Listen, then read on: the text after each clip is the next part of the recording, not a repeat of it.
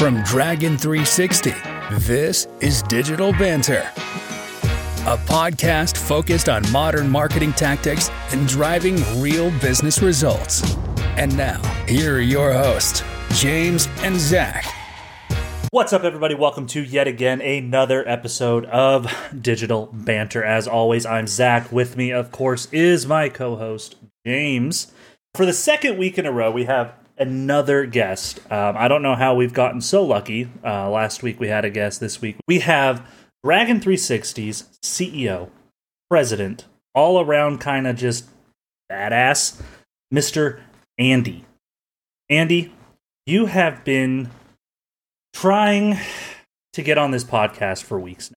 Finally let you in. James said it's time to get you in here. James, please give us a better introduction. I don't think a better introduction is needed. Andy's the CEO of our company, our boss. He lets us do this podcast, and interested to see what he has to say on our topic today, which is the H2 realignment, the dreaded second half of the year. What didn't we do right in the first half of the year? Transition into what should we do going into Qs 2 or 3 and 4.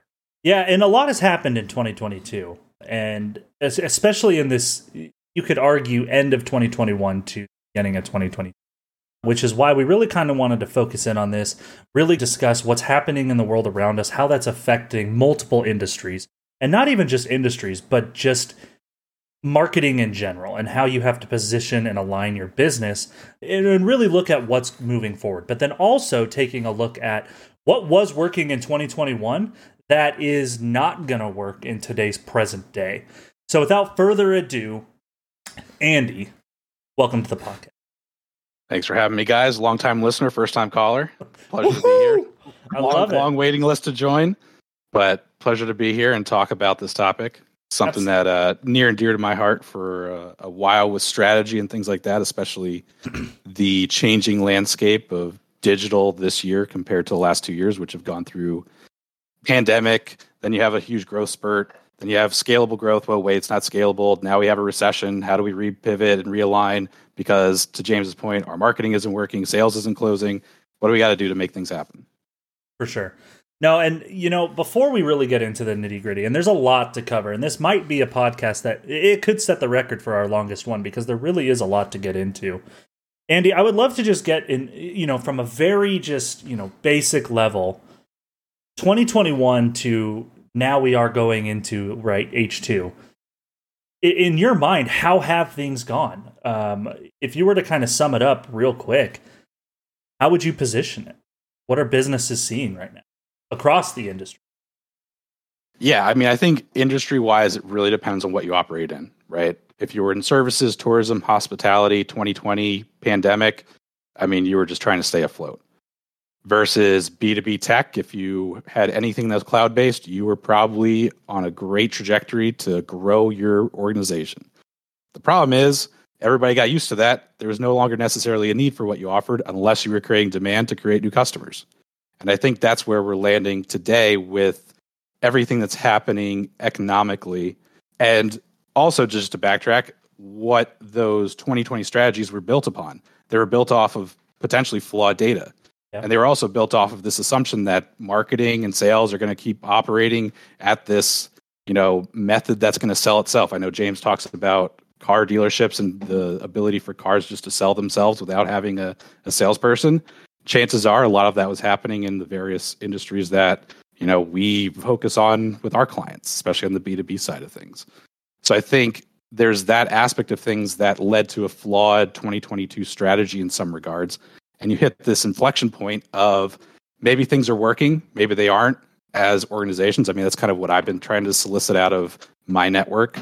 Kind of how do you look at H2? What are the pivot points? A lot of it is, how do we align better with sales? How do we align to hit those MQL targets, those growth targets, things like that? And I think it really comes back to, well, what were you doing before the pandemic? What was working, what's not? And at the end of the day, are you actually creating demand for your customers to become customers of your organization? If you're not creating growth opportunities for your customers and your brand, then why are you in business? For sure.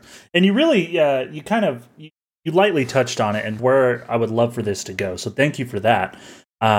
Is ultimately, if you are any sort of someone who's been any part of, spent any time on LinkedIn, and you could even argue some other professional networks online, or even just in, there's a lot of those business groups that meet in the mornings, right? Network in Action, BNI, all of these, right? At the end of the day, the biggest looming question is, can we afford this? Where do we need to cut costs? And if you've any sort of paid attention in, let's say, especially the tech and SaaS world, there's been a lot of layoffs.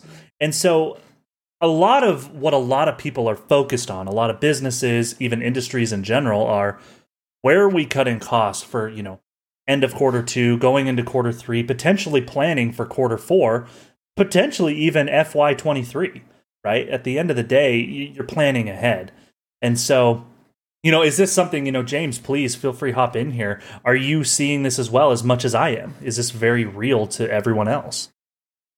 Yeah, I think the big thing that's different in comparison to any other planning time period is that it's pretty obvious that we're entering a recession. Like, we've seen the tech layoffs, and later on in the podcast, I'll go through really what my expectations are. But I think, again, to take a step back a little bit, I personally am not a fan of planning times of year. I honestly, for the most part, think they're a giant waste of time. Like, I'm not a big fan of realignments, repositioning, whatever, right? It's, marketing strategy in general should just be an evolving process where you are continually learning and adjusting as you go.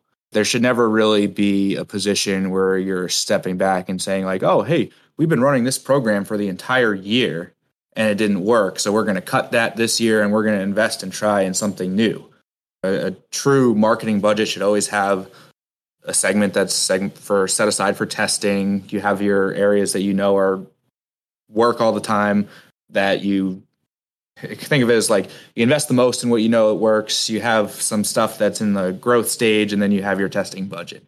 As long as you have like that philosophy in your marketing strategy, you shouldn't have to be, oh, it's November, what are we going to do for next year, right? I think a lot of that comes from corporate budgets and how they align budgets and change budgets. But at the end of the day, like, your strategy shouldn't really change. You should just be continue to focus on what's working and continue to test and learn and try new things. And as those things fail, whatever test period you give it, that stuff turns over. It happens. That's how we learn. But this year is definitely different because of, the economy is different. In most industries right now, there's a declining demand, especially in in the B2B space that we're in. Demand is declining. Competition is staying the same. The cost to acquire those customers is going to go up because things are more competitive, right? Less demand, same amount of competition. Things are changing. And that's where I think the realignment going into the second half of the year is more important. Honestly, I feel like this is more important than a 2023 planning. We don't know what direction the economy is going to take quite yet, but it definitely should be interesting. I think there's also just leading indicators that are leading to that, right? So like just some of the people that I follow on LinkedIn and have seen kind of showing out studies about CPMs dropping across networks, something along the lines of like 40% of advertisers are pulling out of LinkedIn ads. It's like, okay, so you're reducing your costs in theory. The tagline that I saw in one of those posts was like, marketers' budgets are getting slaughtered. Well, okay, but is now the time to really be slaughtering your budget, or is now the time to be reinvesting for things that are going to have maybe not as much short-term opportunity for you, but long-term growth that's scalable? That wasn't scalable over the last 2 years because it was just ad hoc growth that was just supported by economic conditions rather than making your marketing dollars actually work for you. Absolutely. And that kind of leads to really almost one of our first entry points in this conversation. Should you focus on creating demand, or should you just focus on capturing the lead as they come? Right? And I think that's a question that James and I have also been trying to answer through a lot of our other podcasts is it about creating demand, or are you just trying to get someone to fill out a form? Right. And really to your point, and Andy, I'd love to expand on this more. Creating demand is where you need to be right now. right? You need to be in the forefront. You need to be, like you said, don't cut your budgets. Maybe realign to where is this going, right? Yeah, except there's less competitors and there's more competitors. Sorry, equal amount of competitors in the space, less demand. So you're all fighting for the same demand. If you're capturing demand, if you're looking for long-term growth right now, that's going to pay off because that's where advertisers are cutting. Right. Yeah. To your point, Zach, you need a good mix of create and capture budget, right? But really identifying those areas where you're capturing customers that you wouldn't have captured through any other means. Branded search is a great example there. Why am I going to waste my dollars on branded search when they're just going to come to me naturally? And investing smartly in the capture channels, but really investing more heavily in the creation channels, right? Paid social, dark social, those areas of opportunity that exist out there where your ICPs and your markets live, and creating those conversations and those touch points that may not necessarily drive results firsthand, right? And over the next, let's say 4 weeks, but over the course of the next 6 months, right? Which is what H2 is all about, the long game. Yep. They may provide you with fantastic value over that course of time, especially if your sales cycle is 3 to 6 months to close as is. Create the opportunities today, and you're going to have a better Q4 than just waiting until Q4 and that 2023 planning session that's just going to eventually cycle back to it. So it's a good mix of creation and capture that has to happen. I wouldn't say abandon capture entirely, but be smart with your investment dollars on the capture side to take advantage of those low-hanging fruit channels and opportunities that exist out there, capturing people that are already brand aware, that are already in the buying stages. Maybe they're in a market that the economy, inflation isn't affecting them as much as others, and invest heavily in the creation side of things because that's where you're going to have the best impact because of those lower CPMs, because of those lower competition levels compared to those that are going to be investing heavily in search, right? Search is a capture channel. You're going to see probably an increase in investment there unless really a brand's marketing budget is absolutely getting slaughtered. Yeah, and that actually brings up a good point. You're talking about, budgets getting slaughtered, but we touched on as well, layoffs are happening. And so the overlooming question I think that's being posed across LinkedIn from multiple, sectors. I've seen people all the way from retail, all the way to SaaS talking about this, is who should you cut, your sales or marketing, right? And it goes back to that question of, a salesperson, they can do a cold call, well, at least they should be able to do a cold call. They should be able to do email touch points, minor things that actually a marketing team helps with. But at the end of the day, is it actually effective to cut your marketing team and let sales do it? And this is, it's hard to say there's a right or wrong answer here because there's points on both sides. James, Andy, I'd love to get your opinion on this because it's a very looming topic right now that's pretty hot right now, that's debating everywhere I look. I mean, to kick it off, first, we hope that nobody gets cut, right? Sure. Sales and marketing, one team, one dream, right? But there's really two different business philosophies. So if you hire a business development rep, they have the ability to do they're basically going out and creating demand for themselves. But I think what is significantly different on the sales side compared to the marketing side is the cost to run at scale, where marketing is a department that's easier to run at scale versus an SDR team, which is more difficult to run at scale. I mean, there's so much that goes into it too. Like SDR reps are commission-based, marketing people are usually salary. So that's probably why you see more cuts on the marketing side. I mean, it really is a toss-up. I would look at some operational costs and things like that first, because I think that marketing and sales run businesses at the end of the day. Product, marketing, and sales. That's a business summed up in one sentence. But I don't know. Like I said, hopefully nobody gets cut. But like I said, if it's probably easier to scale things on the marketing side. I think just to take that one step further, right? So as a business owner, I have to look at the P&L, but I also have to project out costs, both operational costs and expenses that you can't plan for. So if that profit line and that net income piece of things on the P&L is looking south, then I have to make changes. I have to make investments that are going to lead to the long-term success of the company, not just one down month. So if I'm looking at it from that perspective, I have to also look at it through the lens of, okay, as a business owner, sales, right? Sales in a name and word alone suggests short-term impact to the bottom line. But if I have a product that I can sell without having sales involved, and really they're acting more as account executives that just basically facilitate the transaction rather than creating new opportunities for me, then I have to look at it through the lens of, is the entire sales staff necessary? And from an operational workflow perspective, are they being put into the responsibilities and positions of success that are going to ultimately elevate the growth of the bottom line? Or are they just kind of waiting for marketing to hand them leads, which we've seen in a variety of our clients over the years, and then they're going to hop on them? If they're just kind of sandbagging it in that respect, right, I have to question, where am I going to invest my dollars that I've now been kind of reduced to an effect because of the long-term plan that has to take action? And in that case, right, removing the connotation behind the word sales and looking at it through the lens of, what is my product? What is the purpose of marketing and sales? And how does that actually impact the growth of my brand through the conversion of demand into capture, into nurturing, and ultimately customer acquisition? I'm probably going to invest more heavily in marketing, even though I might eat it on the front end in theory, because sales in air quotes isn't happening as quickly. And that all goes back to, okay, not getting kind of caught up in attribution data, getting sidetracked by things where sales can ultimately say, yeah, I touched that account, but in reality, they got handed a hot lead, and all they had to do was do the phone call, and it sold itself. If I can automate that, or if I can look at operational workflows that make that transaction, that conversation much more seamless, in reality, I save myself dollars because now I have salespeople that are in much more successful positions as far as their responsibilities are concerned. And I have cost savings both in time and money that I can invest in marketing that's ultimately going to fuel the entire pipeline. So it all comes back to that net income, that P&L, and not getting caught up in words, but also data that might be skewed. A big part of this is gut decisions at the end of the day, too. You made a great example of, salespeople taking credit for stuff that marketing was driven.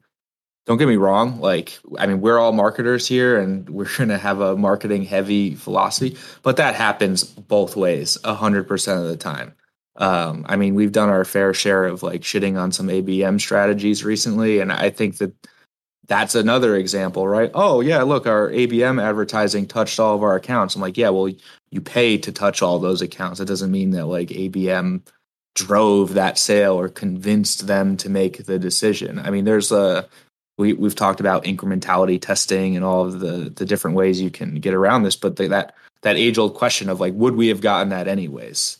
And that's where you really do have to focus on what do you think drove the demand at the end of the day? And that comes from the how did you hear about us forms, the qualitative information that goes into it, rather than focusing on Google Analytics last touch attribution or the opinion of your salesperson on whether or not they're the one who created that deal. We do need to be fair in these scenarios. Yeah, so let me just add one more point here. And by no means am I advocating for layoffs like you guys kind of prefaced. I don't want to see anybody kicked to the curb, ever. That's just a philosophy of mine, ethically and personally.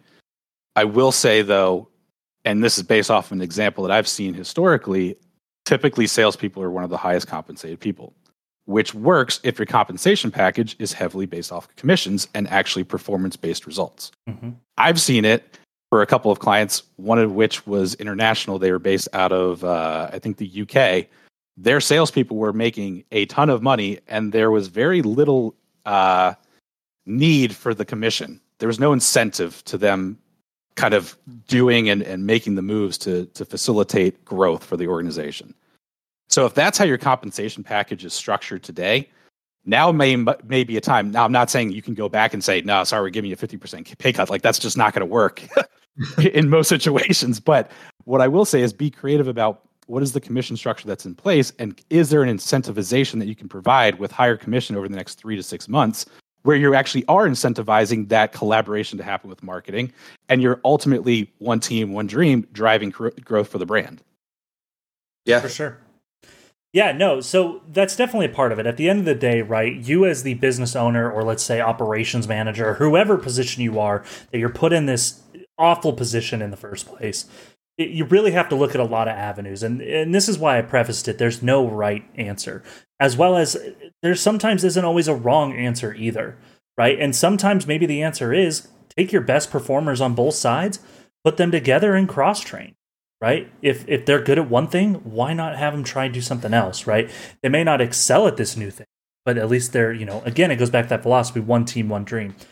Now, back to another looming thing that we've brought up a couple times is marketing budgets being cut. And a lot of the time, those cuts are coming from, top down, right? All the way up to either a controller or a CFO of some level. And we really have a major philosophy here that we've talked about with clients. We've talked in our own team meetings, but don't let the CFO make marketing decisions, right? At the end of the day, all they're looking at is raw numbers. So, Andy, you as a CEO, and we don't necessarily have a direct CFO, so you kind of act as almost multiple parties here. This is something that's very close to you, right? Where do we invest money? So on that level, I would love to get your perspective of, yes, we are looking at these numbers, but why shouldn't a CFO make these decisions? Because a CFO is not a marketer. What? That's why they should not be making these decisions. And I am going through a case right now working with one of the clients that I have a direct relationship with where there have been budget cuts. There's also been a changeover in leadership with strategy realignments to our benefit, working towards this to create capture nurturing aspect of things. With that in mind, our direct contacts and the point of contacts that we work with on the client side have proactively said, we're not going to let finance dictate what we're doing here. We need to come to them with a plan. And the point person over there, our director of digital, has been very upfront with her team about doing that we're going to go to them with a plan. They're not going to make the decisions for us because at the end of the day, we're the ones that are in the trenches. We're the ones that know what's working, what's not. And there's a reason that they've hired and built out the department and they've hired and retained a consultancy. There's no other reason why you hire people besides the smarts and skills that they bring to the table and relying on those as a leader, right? Delegating those responsibilities and kind of uplifting those individuals to make the informed decisions based off of why I hired you, the impact that we're having, and as one team, one dream, not just in marketing and sales, but across the organization. How are we collectively going to drive growth for the brand? For sure. No, that's awesome. So I guess at this point, how do you plan for all these things going on, all these changes that we're potentially talking about? And I know we're going to go way in depth, but at the end of the day, how do we plan? How do we create a plan? And really, what is the plan in your opinion? So I know that's a huge question here. And Andy, I need you to break this down for every person that listens to this podcast, individual plans for everybody. That's the goal here. Individual, custom made, not cookie cutter, right? Exactly. We are tailored to their eyes. We are not building a Wix site here. Yeah. Right. Tailored to their ICP, 1-to-1 ABM, right? Personalized content across the entire journey. Not dynamic because dynamic works, right? Yeah. Just marketing. Right. It's just marketing. There's a lot of stuff going on, whether it's on social media or physically affecting your business. Either way, people are seeing, very known. And even to the level of an employee, there might be some worry in a lot of industries, including even marketing agencies, right? When clients have to adjust, so do the agencies that help them or marketing teams that help them. So there's a lot of these looming issues. So we want to kind of take this negative connotation that we've kind of really hit the ground running with at the beginning of this and move towards how do we find a happy medium, a happy resolution? How do we get through this? How do we make it to the other side of this, right? Recessions happen. It's just the native way of how a world works. And there's a lot of outside factors that affect a lot of things that maybe it shouldn't, maybe it should. But there's always a brighter end of the tunnel, right? And so how do we get there? We've broken it down into really a couple key areas. And to keep it simple, I think we'll kind of just outline them and then get into them, right? So we broke it down into 5 different things. 1, clean up your data.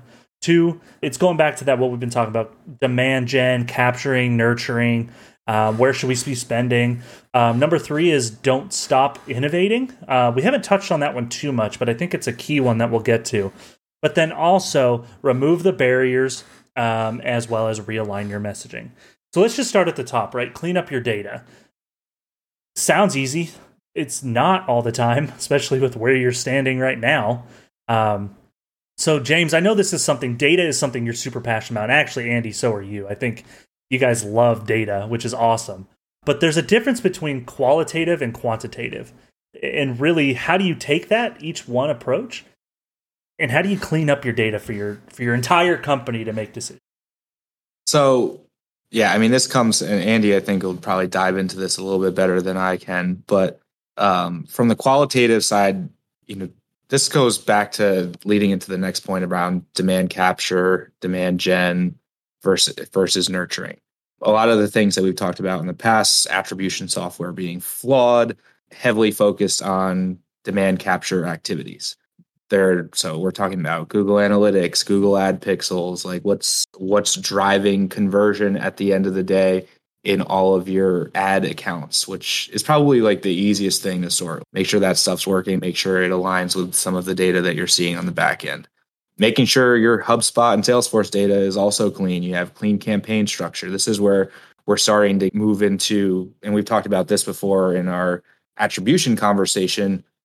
Use the ad pixels for deciding how your advertising campaigns are performing. Use Salesforce HubSpot to determine what campaign concepts are performing, what content is performing. It's a heavy last click attribution model. But it has like the multi-touch layers into it as well. But making sure that that's clean, so hey, like this type of content is working well for us. We can invest more in that area. And then, so those are your two like quantitative areas, where qualitative is going to focus more on taking a look at social engagement. Like, what are people saying? Do they like your ads? Are they all from? You can't just throw all data in a spreadsheet and make a decision at the end of the day, right? You could get 100 likes in one campaign or 100 engagements in one campaign and find out that they went through a bot farm in India or something like that, right? And making sure that you are doing those qualitative analysis so you can make decisions based off of it. Because from the how did you hear about us forums, organizing that, getting a good idea of what's driving demand at the end of the day, social engagement, what content are you putting out there that users are liking, Salesforce HubSpot, how is that content converting, ad campaigns, what audiences are you resonating with the mess, what audiences are driving the most conversion, and using each of the platforms for what it's good for. But I think the issue that we run into more times than, I don't want to say more times than not, but a lot of times when we intake new accounts or new brands that we work with, a lot of the stuff is often a mess. Just the fact that like you have no HubSpot campaign set up, you're using different tracking parameters. Your UTMs have CPC, PPC, EPC. I don't know. They make up stuff sometimes, I swear. No, this is very real. This is what we're seeing literally yesterday. Or not yesterday, it was Sunday. Yesterday being our last meeting that we were on, right? HubSpot and Salesforce dominate, I would argue, in this industry, and a lot of our clients. They utilize one or the other on some level. And we notice that they have it, but they're not using it, or there's nothing organized, so why have it, right? They can be very useful tools to determine what is and what isn't working. And I think that's fair. And I would love, Andy, before we move on here, for you to kind of share as well. But the HubSpot Salesforce, I think, is the most relatable thing for most businesses. Yeah, so I'm going to build off of what James was talking about, because I think in a microcosm that kind of gives some examples. Channeling my inner Sophia Petrillo from the Golden Girls. Picture it. Sales and marketing at B2B in 2022, H2. Full alignment. Everybody's using the same metrics. Everybody's got the same data that's sharing back and forth. There's qualitative information. There's quantitative information. Everybody's working in harmony. And guess what? The brand's growing. How do you get there? Structured, clean data. Right? James was talking about use cases, attribution, using platforms for what they're built for. Absolutely. All of that is 150% true. But what it boils up to is structured, clean data. And I would argue that before you even kind of approach that, what are the objectives, right? What are you trying to achieve? A couple of them. Number one, what's working, what's not, right? And I'm not talking about going down the rabbit hole of attribution, but purely qualitatively, what's working, what's not. Do you have the systems and the infrastructure in place to actually understand that? Number two, what are your unique selling propositions? And are they actually that? Are you just selling time and money savings? Or what is your true validated USPs. If you're not validating USPs through customer research surveys and then testing those messages in the market in which you're marketing, do it tomorrow. Validate and confirm that the USPs that you have been pushing for the last 6 months and hitting this point of realignment need are actually the ones that are going to drive business. And then thirdly, what are the use cases for structured, clean data? First-party data segments that you're going to use in paid media, different ABM efforts that you could use in paid and organic media and outreach and outbound by sales, right? Understanding what is the intake information that you need qualitatively. How did you hear about us? What's your marketing tech stack? And does our marketing tech stack build on top of that? Does it replace it? What's the integration aspect of things? What size business are you, right? And does that align to our ICP? What is the time in which you're looking to make a decision? Because if you're not making a decision for a year from now, and I have a prospect that's looking to make a decision in the next 3 months, guess where my priority should change for marketing and sales? And ultimately, if sales is the individual receiving that information, what is the feedback loop to marketing to inform the strategic decision making as it relates to those first party audiences that need to be prioritized from that budget investment perspective as we move into H2, right? That demand creation, capture, and nurturing kind of pie chart that we were just talking about. So, but all of that starts with clean data, getting rid of duplicate records, making sure that the right contacts roll up to the right accounts, all of that happens in Salesforce, making sure sales puts the right information into their records, and that information is actually relevant and necessary for everybody involved.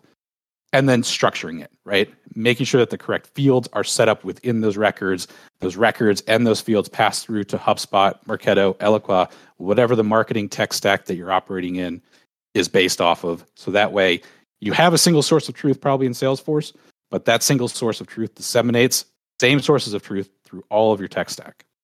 Absolutely. Yeah, no, I mean, at the end of the day, really what that allows you to do, well, in a perfect world, your data's clean, right?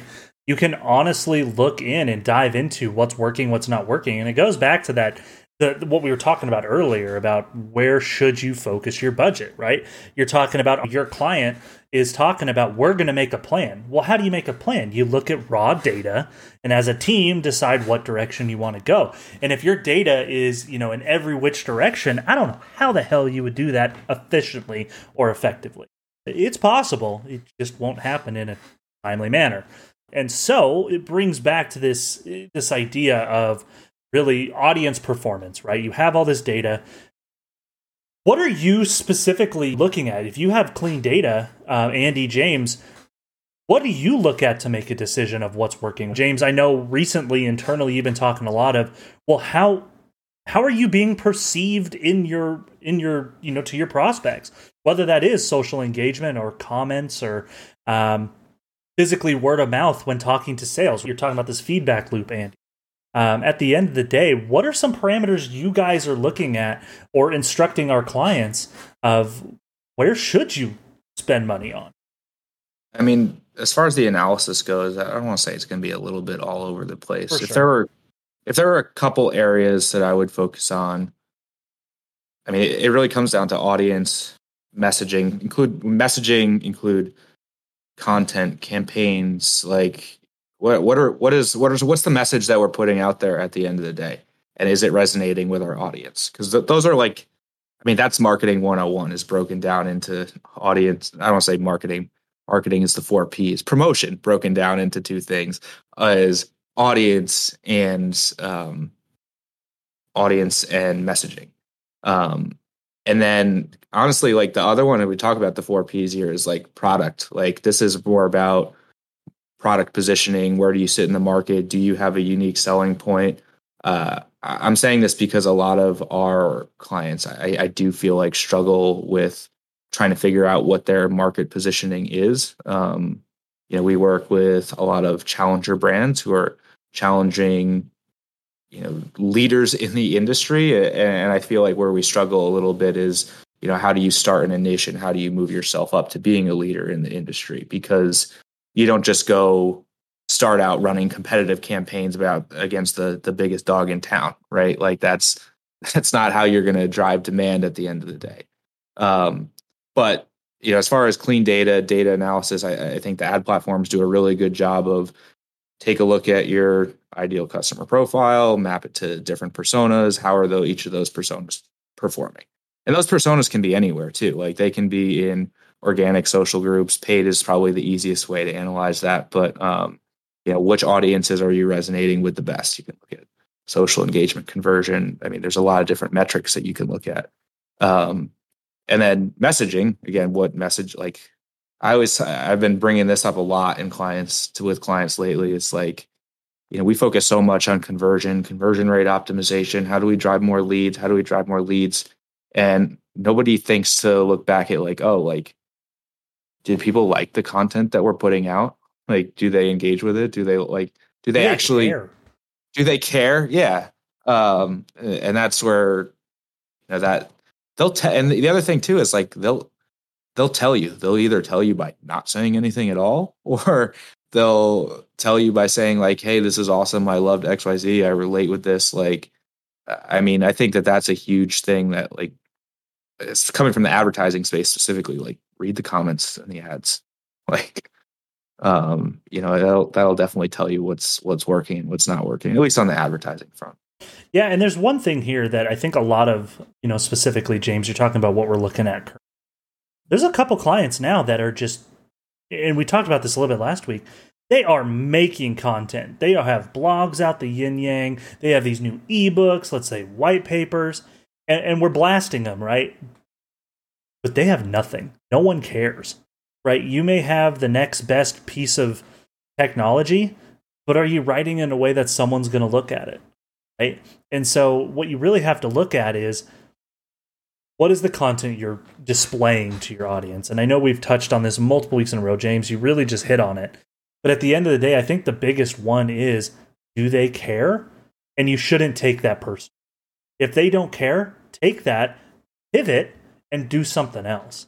I was just going to say that on the persona front, an easier way to look at the data that might exist is looking at verticals, right? Size of organizations that have closed, but also looking at your lifetime value, kind of mapping, especially if you're selling multiple products, right? If this is your intake product, what is the trajectory of where those customers typically upsell and cross-sell into naturally? And is there an opportunity to put a little bit more emphasis into that demand creation of the existing customers to accelerate the lifetime value upsell opportunities that exist? The reason I say is it might be easier to look at the vertical side of things is because in theory, that's data that's going to be readily available, right? It should be in your Salesforce. It should be in your sales notes versus the persona side of things, which can get extremely wishy-washy, right? Marketing Mary out there did convert on this and this and this. Who the hell is Marketing Mary? And why should I care about Marketing Mary? No, that's some bullshit persona that somebody created probably. And at the end of the day, that's not the tangible information that's going to drive decision-making. So now we're talking about driving it, right? At this point, how do we drive this demand, right? We've said it multiple times. Demand gen, capture, and nurturing. We've said it probably 20 times already. And where should we be spending our money? I'm a big social media advocate, and I think social is one of the biggest players right now for this driving demand, as opposed to just, as you mentioned earlier, is branded search where we should be putting our money? Should we invest more in retargeting, right? There's all these questions that were being asked quite a bit. People are talking about, whether it's in our own client meetings or on social media now. Driving demand is not always the easiest thing as well. And so if we break it down of where we really should focus on how do you drive this demand, it is on the social medias, the emerging channels, which we can get into a little bit more, right? We said this before, and we're going to get into it a little bit more, is don't stop innovating. Are you on every social channel? Are you taking advantage of your creative and using it in an omni-channel way? Depending on your industry, maybe not every social channel is the right spot for you. When I'm talking about social channels, the more traditional ones, we're talking LinkedIn, Facebook, which, of course, ties in Instagram in 99% of the cases, but then also YouTube. I think YouTube is one that a lot of people may loop more into the Google side of things, but really it's almost a social media of its own. I think the big thing here when we're talking about social, like demand gen, demand capture, is there's two goals, right? You're capturing people who are already searching for your products and services, or nurture, and then there's nurturing, retargeting, that piece as well. But again, those are going to be high return on that. They're always going to look good, but there's always a question of, did they convert anyways? But then there's the whole part, which I consider, again, like real marketing at the end of the day, is how do you go out and acquire new customers and educate current or educate the market, create a segment for yourself, create your market positioning, make them think of your brand associated with your category. That's the hard part of marketing. That's the part of marketing that nobody wants to do. That's the part of marketing that always gets cut first because, I mean, it's not as easy to show a positive return on it. But at the end of the day, if that piece didn't exist, the capture piece would never exist, right? And you have to look at those hand in hand. And this is where we were talking about like shifting budgets, right? Like the big recommendation here is if you are in a position where you have to shift budget, like we're expecting there's going to be less demand for the next 2 quarters. Like that's just like the nature of how a recession works. I mean, I'll go through the full litany right now. The pandemic hit, things were really good for a lot of software companies, B2B companies, trajectory went through the roof. Investors invested a lot more money than they normally would because of aggressive growth from a lot of these different companies. That growth has now slowed down because of a variety of different factors. Investors are pulling out. They're not hitting the same growth targets. You know, things are not as good as they were at the end of last year. So Q1 earning reports came out. They said, hey, we're not making as much money as we did last year. We need to cut money from somewhere, right? But what's going to happen is like Q2 has already happened. That's when we saw those cuts. Q3 is still going to be bad. I mean, we're talking about B2B here. It is July, August, September. September, I won't count. September is usually a pretty good month. But I mean, June was a bad month, July, August. Summer, Europe, going on vacation, like it's going to be worse. I tell everybody that now, it's going to be worse over the next quarter.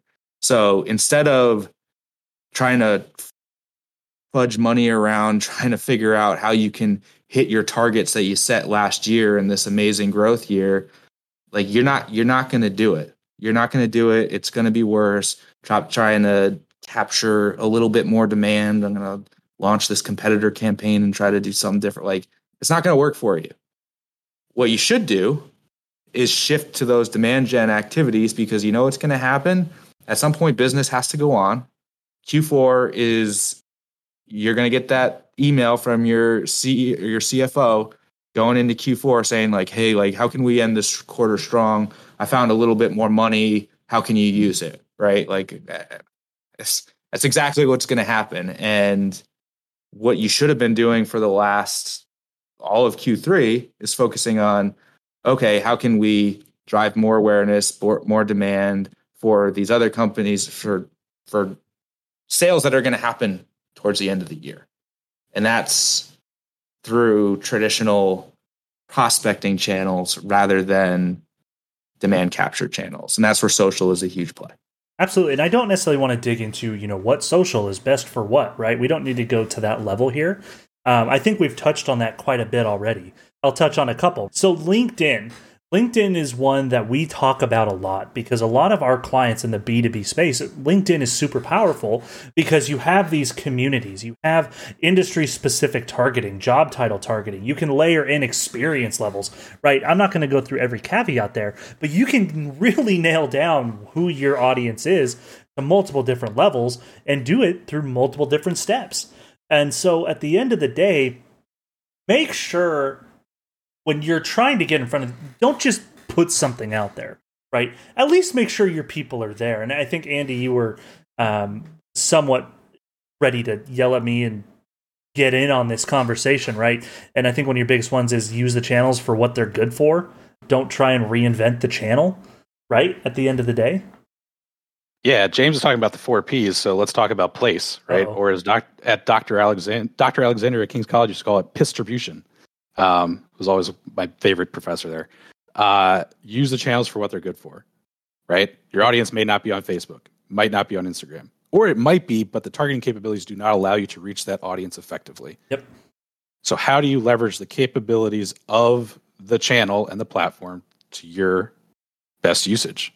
You mentioned retargeting before, Zach, right? Retargeting only works if you're filling the retargeting pool, right? So how do you use LinkedIn to fuel the audience that is now qualified, right? Because of your ICP, the targeting that exists over there, that fuels the opportunities to re-engage your audience through retargeting mechanisms across TikTok, across Facebook and Instagram, across emerging channels like connected TV. Connected TV is not out of the box a B2B playground. If you have a qualified audience, though, that's visiting your site and your other channels, and you can actually market to those indirectly and directly through retargeting, and then build a lookalike off of those models, you've inherently just created a new emerging channel that you can use for your brand that previously you would not have ever freaking used, right? It's how you leverage the capabilities of each channel against each other. And then also looking beyond the paid aspect of things, how can you use that data again, that qualitative data, those customer surveys, that customer feedback to inform, hey, how are you staying up to date? Where are you hearing about us? And ultimately define what communities and messaging, right, to use in those communities. They might be open communities like a LinkedIn group. They might be closed communities like Peak Community, which is one that I belong to. But you want to know where you're going to save money immediately? Display. Stop running banners. When was the last time you bought from a banner ad? That wasn't retargeting, right? And that wasn't on Facebook and social. Probably not. You're running native ads, those like, hey, you might like kind of content ads, stop running them. You know what ABM platforms like Terminus, 6 Sense, Demandbase are built on?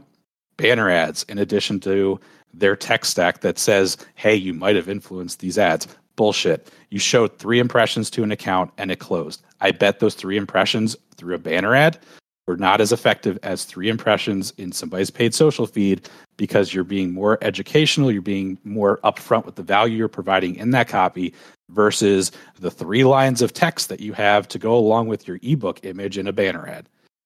Yeah, so save your money, invest it, and reinvest it from the display campaigns that you're probably wasting away money in. I think that was a great point. The issue with display really is from placement, yeah, is part of it, but like from a messaging perspective, it's really hard. Like you can't educate somebody based off of something that at this point people are trained to ignore.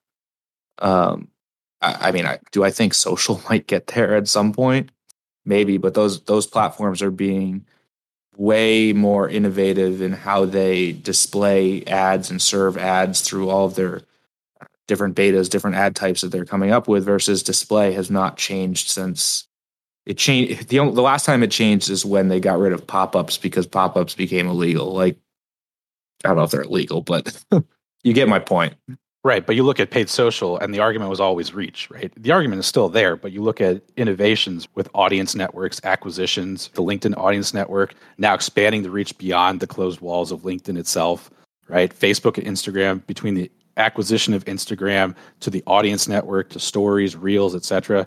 Paid social is those channels are following the playbook of display, but in a better way because of the way they are disseminating and distributing the information that a brand needs to get out there that's ultimately going to create the demand that then gets captured through the search campaigns that you're running.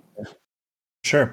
A lot of people too with social is they never really know what direction to truly go. And sometimes it does come down to testing, which goes back to the innovation thing we're going to talk about here in just a moment. But ultimately, there are some channels that are a little bit more innovative right now. They're emerging, they're newer, especially in some of the industries that really we work with. You wouldn't necessarily think of, but really the top 2, TikTok and really CTV in general.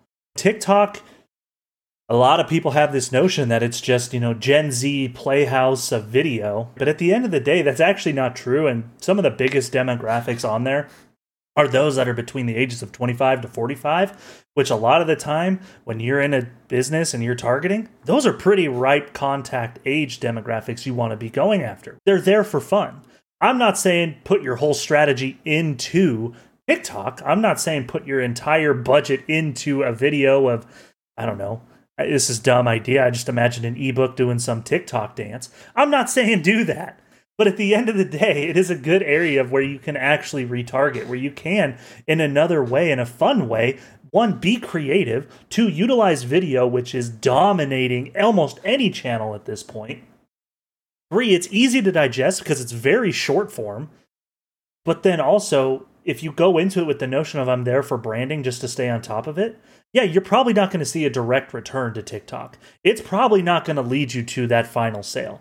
But it'll be an attribution factor, in which I know I said the key word. James absolutely loves hearing that. But at the end of the day, that's also how you relate to CTV, right? A lot of people, when they think of just CTV, the first thing that comes to mind is, how can I be on Hulu, right? How can I be on, I don't know, does Amazon Prime do ads? Amazon Prime, all of these things, right? There's all these different networks that are huge out there, but there's so much more to CTV. And Andy, I know you're a huge fan of CTV. We've been pushing it internally, trying to get more and more people to really take advantage of this amazing opportunity and open space out there. What are some suggestions and of quick notion, like I did for TikTok, of CTV that they could get past the perception that CTV is regular TV? What? Right? It is digital. It is programmatic television. That's what CTV is. It's all about the audience. It's all about where they are and the messaging that you then convey to them through that audience first mentality. That's what makes a difference with CTV. And I think just to build on top of that, the episodic targeting capabilities of not just TV commercials that build off of each other, but also the cross-channel opportunities between somebody that saw your ad and then doing something through Spotify as programmatic audio. Perfect example here. How many B2B brands out there are launching their own podcasts? Not talking about you two guys here necessarily, but Hey. right? It's a marketing channel that they are endeavoring upon. Where I was going with this is, obviously you're creating a podcast for a reason. You expect listenership. You expect that listenership most likely to be in your ICP. Therefore, that suggests they are on Spotify. They are on these audio platforms. Why wouldn't you then take that to the next level and start to think about, how can I use programmatic audio campaigns to now serve up a more dedicated messaging layered in with USPs, things like that, in the same traditional way you would do radio ad, but in a more targeted manner because of an audience first mentality. One thing here, we talked about Instagram, YouTube, TikTok, some of the emerging CTV. There's really two things that you're trying to do, and that's going to catch somebody. You want to be entertaining and educational. Like, those are the goal of your ad in one of those platforms is to do one of the two, right? The entertaining stuff is going to kind of stick that logo in the back of somebody's head. That's your brand awareness piece. And then the education piece is teaching them about your product. And in the B2B space, we talked about like video being huge, because that is the best tactic for educating somebody, whether it's on YouTube, TikTok, CTV. Going back to CTV, if I was to break it down into like two things and common misconceptions about CTV, is like, there's two things that you can do. That you can track it. Like, you can see if somebody saw your ad and converted on your website.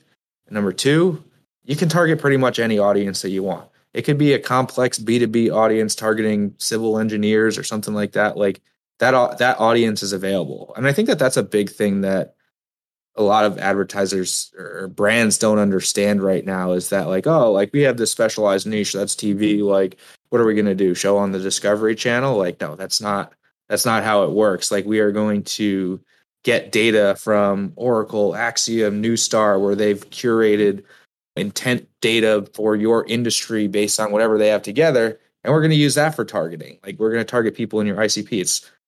I'm not going to say in the B2B space it's as good as LinkedIn, but it's pretty darn good. I think that as you expand, like, if you're doing something in YouTube, you're doing something in TikTok, you're doing something on Facebook, like, there's no reason why you shouldn't try CTV. CPMs, I think, are even less than they are on LinkedIn. So, like, it's a no-brainer to me. Yeah, you talk about entertainment and educational. So those two things don't necessarily go synonymously with B2B marketing half the time. Everybody perceives B2B marketing as being lame, boring. It's all about the lead. It's all about MQL to SQL. But what if you could make B2B sexy, right? You've just crossed. Nice. If you just cross both of those off, educational and entertaining. I'm not talking about sexy in a prerogative way, but like in a way that actually instills entertainment while delivering education.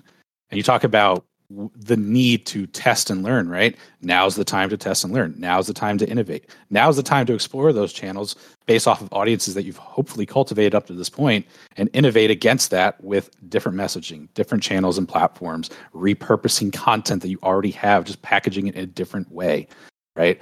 And being disruptive and not being afraid of the fear of failure. Because guess what? If you fail, you weren't on a good trajectory anyway. You're realigning for a reason. So you might as well go all out or not. Be bold, be creative, and don't be afraid to fail, but go for it at the end of the day and make an impact and be that disruptor both in the market, but in your own brand's organizational structure.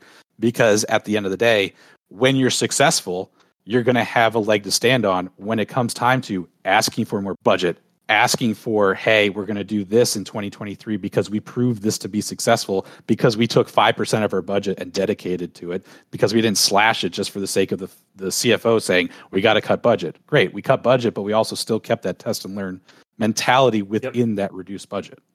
And so to make way for a lot of what you're talking about, you've already said cut display, right? Traditional display. Cut traditional display. And in essence, that almost says cut traditional ABM. Right? And at the end of the day, should you cut search? If we're talking about being innovative and utilizing these social channels, should search even be a part of your strategy going forward and during this, let's say, innovative path forward? So I'm not suggesting that you cut ABM. Cut it all. Take scissors. Right? I'm suggesting you cut display as an ABM tactic. But I'm also suggesting that from an ABM traditional methodology, that's always, move up the pyramid, right? Personalize as the accounts become fewer, things like that. Look, that's time consuming. How can you scale that? Look at it from a vertical perspective. Those are some things to consider. But also, ABM is almost historically like, let's get in front of this account. Let's get in front of Wells Fargo and say, yeah, you want to buy this. You want to buy this. There is literally no understanding of whether that account has any idea of who you are, what they want, and whether there's any demand for what you offer within that account. So in reality, ABM should absolutely be a create demand tactic with more nuanced targeting. But at the end of the day, it's all coming down to creating demand in those brands that you want to be working with. That's what ABM should be about. There's my soapbox speech on ABM. James, do you want to take the search aspect of Zach's question? Yeah, sure. So on the search side, like anything in marketing, I'll say it depends, right? I want an answer. Our audience demands an answer. You can't handle the truth. So I'll walk through what I mean by it depends, right? So I've talked a lot about how I hate when marketing budgets get boiled down to retargeting and branded search. There certainly is an aspect of branded search where you would have gotten that anyways. And hopefully at this point, you have an idea of roughly how much of that you would have gotten anyways. You can run incrementality studies, but I'll tell you, typically it's between you would have gotten all of it except for 15 to 20%. So 15 to 20% I'll give it 30% of your branded search you may not have gotten anyways. But there's a lot of reasons why you would want to keep that. You have competitors bidding on your branded terms. If you're like competing with HubSpot, if you're HubSpot, if you do a Google search for HubSpot, you'll see 20 brands trying to steal market share from HubSpot. Do I think they're ever going to win that battle? No. But at the same time, that if HubSpot was to stop bidding on their brand name, it would hurt them. Where I would focus, again, try to figure out where you sit. Do you need competition? Is there any unique special messaging that you need in your branded campaigns that makes you an exception to the rule? So point on branded search, there are exceptions to the rule. In most cases, I would probably pull back because there's no competition. If somebody jumps in, you'll have to play the game, unfortunately. Where I would focus is just on like high intent keywords, people who are searching for things in your category, project management tools for marketing agencies, project like software for XYZ. I would stay away from some of the higher in the funnel terms, the more generic terms. Those just don't do much, honestly. I think you can really pull back in search a lot in comparison to where a lot of brands are at right now. The days of testing new, like super optimizing your search campaigns to constantly adjusting bids, adding keywords, like negative, like a lot of the optimizations that we used to do in 2010 to try to get incremental impact, like all of those are done, honestly. Like what's happening now is Google's algorithm, the bidding algorithms are taking care of a lot of that for us, or setting what our target is, and we're able to figure it out. Is there still work to be done? Yeah, but you can really condense the budget in comparison to where you were before. I would make an argument for some of those aspects on branded search, right? So one of the points that might be brought up is, we need more dedicated messaging. My devil's advocate question is, well, why don't your organic meta titles and descriptions match what that should be, right? Evaluate your SEO. Is it laden with USP, right? Is it laden and driven by something that's buyer focused and intent driven? Or is it super plain Jane, brand oriented that nobody really cares about? You talk about content that nobody cares about. There's a prime example, making sure that your SEO, specifically the content that is being indexed and thrown in the SERPs, is aligned to your market. For sure. No, and that ties into a lot of what we talked about last week as well. So if you really wanted to really dig into more of how should your SEO look like, what should you focus on an SEO side, right? Take a listen to our last week's podcast, because Anthony does a killer job of telling James and I to kick rocks, essentially, from our original SEO. But both of them are going to be helpful, right? We definitely have more of a paid approach, a paid mindset, specifically even in this conversation, because a lot of the time people are looking at, hey, we're spending money, is it bringing money back, right? And part of that we've been talking about a lot, and we've already hit on this quite a bit, is the innovation aspect, right? Don't kill your testing budgets. Don't be afraid to be a little daring. Think outside of the box. Focus on your messaging and your audience tests rather than also new channels, right? So if you don't feel comfortable, let's say going to TikTok, like we mentioned, is emerging, or maybe you don't, have the budget, or at this time want to move towards a programmatic CTV avenue, that's fine. Let's say you are on LinkedIn. Break from the norm. Our own internal UX team member, Maddie, she used this, probably 6 months ago. She said banner blindness, right? We've already talked about how many, Andy, you asked it. Display. How often have you clicked on a truly display and bought something? You probably haven't, right? Because you're so used to thinking of it as spam on a website that you're just trying to read something. But on LinkedIn, it's almost the same thing. On Facebook, it's the same thing. Every 2 to 4 posts is an ad these days. You're used to seeing them, and there is some sort of subconscious mindset of ignore this because it's not relevant or it's boring. So how do you grab the eye? How do you get them to want to take a look? How do you get them to want to read your ebook? It all comes down to various different tests, and there's not a right answer. James has talked about this with ebooks. Give them a lot of the nitty gritty already there. Don't hide it. Don't make it hard, right? And we're going to get into that a little bit more. We've talked about it a lot already. But at the end of the day, right, if you have some juicy details, your competition already knows it, so you might as well just put it out there instead of making them click 1,000 times, right? This goes back to everything we're talking about. So don't be afraid to test within the channels now. And you don't have to run a test that, wastes $10,000. You can do minute tests. Like Andy said, we tested with 5% of our budget on this new little, could be creative testing, audience testing, messaging testing. I mean, there's so many tests you can do. But there does come to a point, and there is a level there of don't test too much, where it goes back to what we've talked about prior, the color button test, right? For most people, it's way irrelevant, probably not going to work. If you're already running thin, maybe changing something as small as the CTA isn't the level you have to go down to.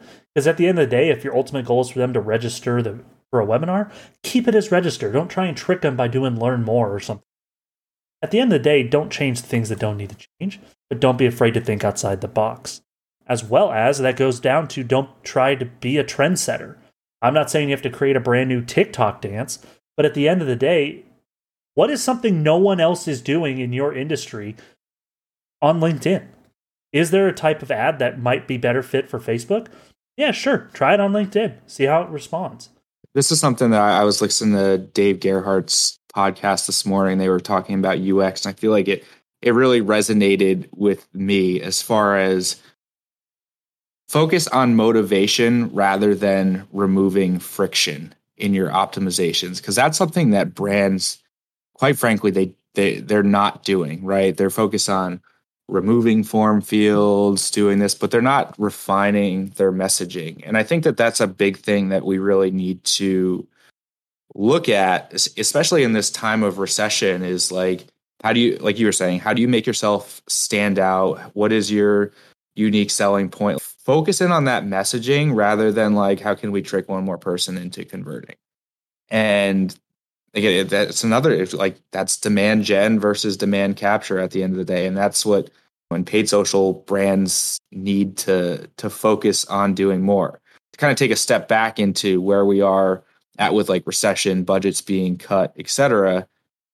The whole, in our notes here, we said like, let's not cut the testing budget, keep the testing budget, because that's what's going to allow you to innovate as you move into Q4. And that's what's going to put you ahead of the competition who cut their testing budget, because that's how it is. I kind of talked a bit before about essentially, I'll call it 3 different stages of marketing tests. You have stuff that's in the early test phase, you have stuff that's in the scale up phase, and then you have stuff in the established phase, right? The first thing that happens in these recession time periods is like everything goes into like focus all your budget in what is already scaled up. And that scale up period and that testing budget, those are the ones that end up getting diminished. But those are also the ones that are causing you to innovate. Like, what if you just did that with your product? You're a software company and you're like, we're running out of budget. Like, our clients, our prospects, our customers need XYZ, but we're going to cut the product roadmap and we're just going to keep it as it is. Like, that's a fast track to tanking a business into the ground. I think it works the same way from a marketing perspective. Now, I think you can be more strategic about those tests. Maybe don't, you talked about using channels for what they're good for. Maybe now it's not the best time to start up a new channel from scratch and invest something that's like high investment with no outlook at all, right? But now is a really good time to refine your messaging. Honestly, messaging tests don't cost any, I'm not going to say they don't cost any money. There's time, resources, whatever, but they don't cost nearly as much as, hey, we're going to throw $50,000 in TikTok and see what happens, right? So that's where I would really focus if I did have to cut back, but still keep that area of testing. Don't stop innovating, because if you stop innovating, you're going to crash, burn it. And like I said early on, at the end of the day, I've never seen a recession like that, right? It's going to end. Inevitably, it has to. So are you going to be the one who has to play catch up, or are you going to be on the forefront of what's actually working? You've gone through all the optimization steps where your competition is at ground 1, right? Ground 0, I guess you could say. So 2008 recession was 18 months long. There you go. Year and a half. And I'm not going to guarantee anything in life, but I would assume it's not going to be. Watch me eat my word. But at the end of the day, right, this innovative, creative messaging, it all goes back to the same principles, right? Don't be afraid to be different. Don't be afraid to test things. And don't be afraid to break the mold. And that's really how you're going to, you're going to get seen, right? And then you use that data of who saw you and how they reacted with you to just improve yourself further, right? Back to a lot of what we've also talked about, and it's this next kind of topic, right? Remove barriers for learning. One big thing, again, I've already mentioned literally right now, as well as we have in previous podcasts, James has mentioned it. You have an ebook, give the good details out front, right? Let's say this, don't be afraid to put your information out there in social, whether it's an organic post, in an ad, right? But once they get to the website to truly want to read more and download it, and this is a huge topic that's internally right now, and Andy, you've been kind of on a lot of the forefront of this as well, is gated versus ungated. Yeah, traditionally, everything's been gated because you want to capture that person, right? But again, it goes back to that capturing the lead versus creating demand. So Andy, I know this is something, James as well, you've both been internally hot on gated versus ungated and how we pivot clients and others in the industry to take this more ungated approach. Yeah, I mean, going back to what James is saying about don't cut your testing budget, and what you were saying, Zach, where messaging tests don't cost you anything. Well, what is an ungated content test going to cost you? Leads that aren't converting anyway, right? I mean, use a great example here. Let's say your best performing content converts into a lead capture at 10%. If your targeting is foolproof and bulletproof to your ICP, that means that 90% of your target market did not convert. Versus if you give the details up front and ungate the content, that means 100% of your market is now able to see the value of what you're providing. And hopefully it's inclusive of the USPs that ultimately drive that person to now have demand created on behalf of your brand within their organization. Doesn't mean you have to abandon all gated content like demos, free trials, all that stuff at the bottom of the funnel. Yeah, you're going to have to gate that because there's a sales handoff there at some point. But as you move up funnel, take 5%, take 10% of your campaigns and go ungated, right? Or even 5 to 10% of your audiences.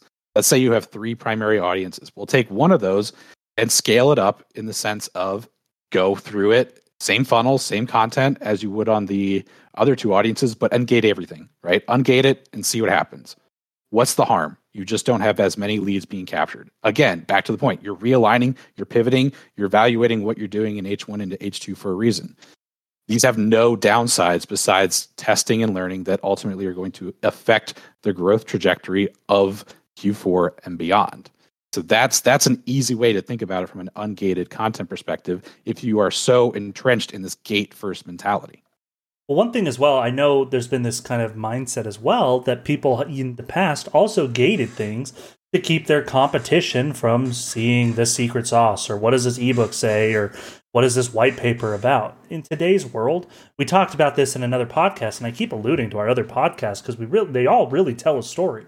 But at the end of the day, people aren't coming to your website for research. Now, if they happen to get to your website because you had an ebook that actually intrigued them, if they're in the research phase, they don't want to give you their information yet. So you've already lost that person who could, 2 steps down the line, be your next best customer. Maybe they're the biggest one of, Q3 that happens, right? Some sales guy's going to be super stoked. But if you lose them at that simple thing of during the research phase, you've lost them probably for a little bit because, again, it goes back to they're not ready to talk to you yet. They're still wanting to determine if this is the right place. So give them that information. Let them know what you can offer them or whatever your topic is. If it's an industry report, give them those details. Don't make it hard to find those details. I'll also argue that at this point, marketing can nurture them better than your sales team can. Dang. Like you throw them on they become part of a retargeting list. You serve them additional content that feeds off of each other versus having an SDR rep call them every Monday morning, trying to come up with creative headlines to get them on a call. Like you're wasting the salesperson's time. This also goes back to the clean data thing in the beginning. Like we're talking about MQLs that never close. Go look at your data and tell me how much time of your salespeople you wasted reaching out to these ebook leads. Would you there's still a ton of that. There's still value in creating ebooks. There's still value in breaking that down into video, LinkedIn, ad content. All of that's there. But instead of taking that nurturing piece and throwing it at your salesperson, why would you not just add them in a retargeting campaign where you can reach that same person on LinkedIn, Facebook, Instagram, YouTube, TikTok, connected TV, ABM, all of those. That's 10 different channels. You could be where they are everywhere, and you can continue to serve them different educational content, different messaging in different formats. And trust me, if they get served enough of that and you solve a problem that they have, they will come and buy from you. The difference is that they will come in at the bottom of the funnel rather than waste SDR reps' time. Oh, good point. And this kind of brings us to really one of our last ideas of how do we resolve this issue, right? And it's realigned messaging. And this is one that I think a lot of business owners, operation managers, CMOs, doesn't matter your high-end title, but it's taking your brand guidelines or your traditional brand understanding and realigning it to what people are honestly saying about you. What are your customers saying? What do the reviews say about you, whether that is a third-party site or let's say it's an internal NPS, whatever it is. How do you realign yourself through these levels? And Andy, I know this is something that we are actively dealing with all the time. And James, you know this is quite as well, is we have these companies who, again, are trying to either be disruptors or they have a lot of money, or let's say they're in these competitive markets that they're like, we have to be on point. Well, do you? What are people honestly saying? To your point, Zach, it goes back to what is the qualitative data that's going to reinforce and validate whether the USP that you're walking out the front door is actually what people care about. I mean, I've been on recent calls too with a variety of prospects and clients. And one of my questions is like, what is your USP? Literally, it's on our client questionnaire, because if you can't define what you do best, how am I going to market for you? How am I going to craft a strategy? What is your elevator pitch? If you can't give me that in 600 characters or less, how the hell am I going to write copy for you? How the hell am I going to write any kind of ads for you or really define a strategy that's going to hit your bottom line? So asking yourself in this time period, you're talking about a realignment, a pivot, everything else. What is your actual USP?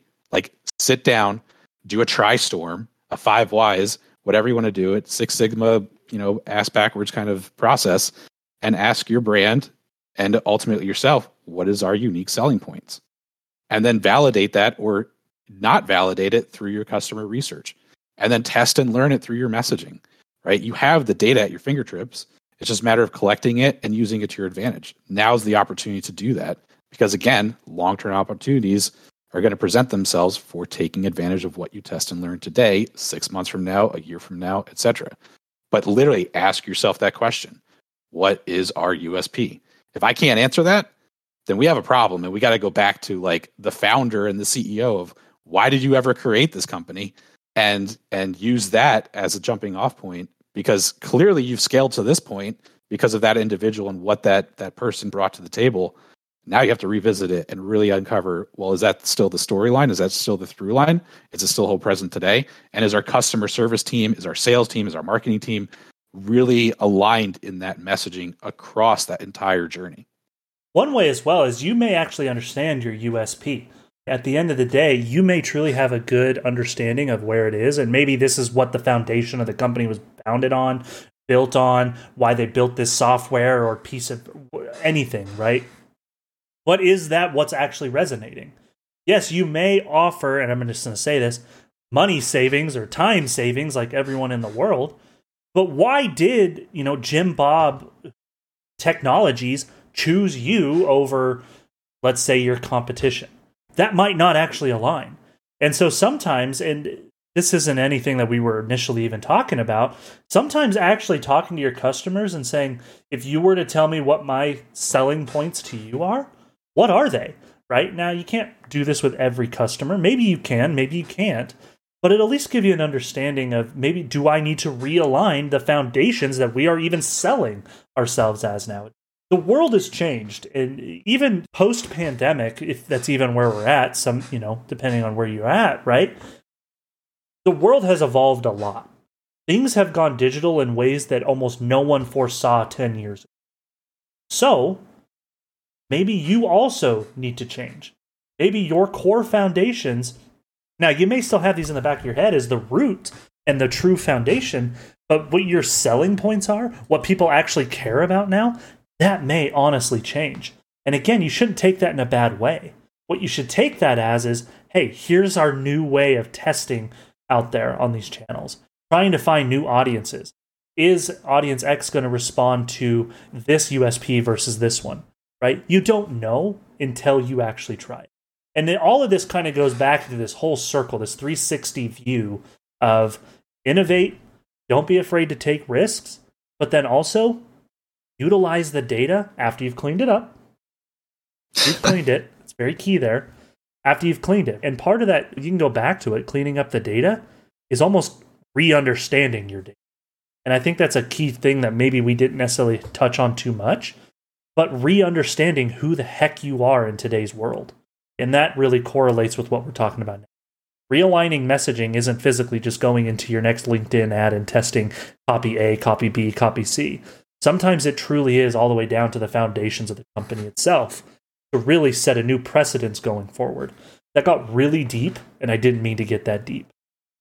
I'll sum it up in 3 words. Analyze, iterate, action. Ache.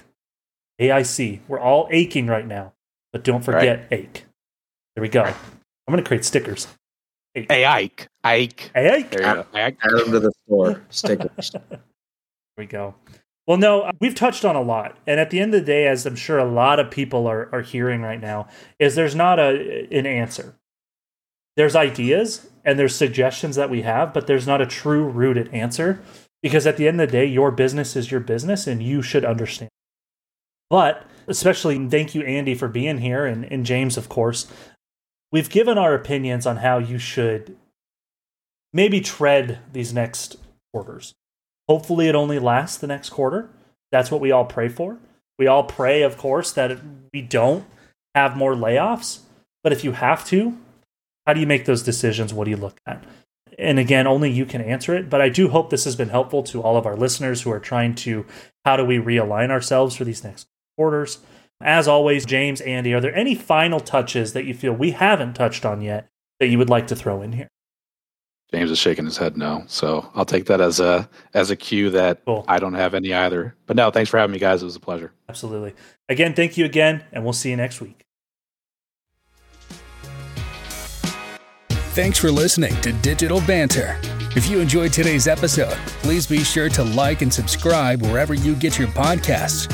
New episodes are uploaded every Friday. In the meantime, keep up with the show by following James and Zach on social media. Links are in the show notes.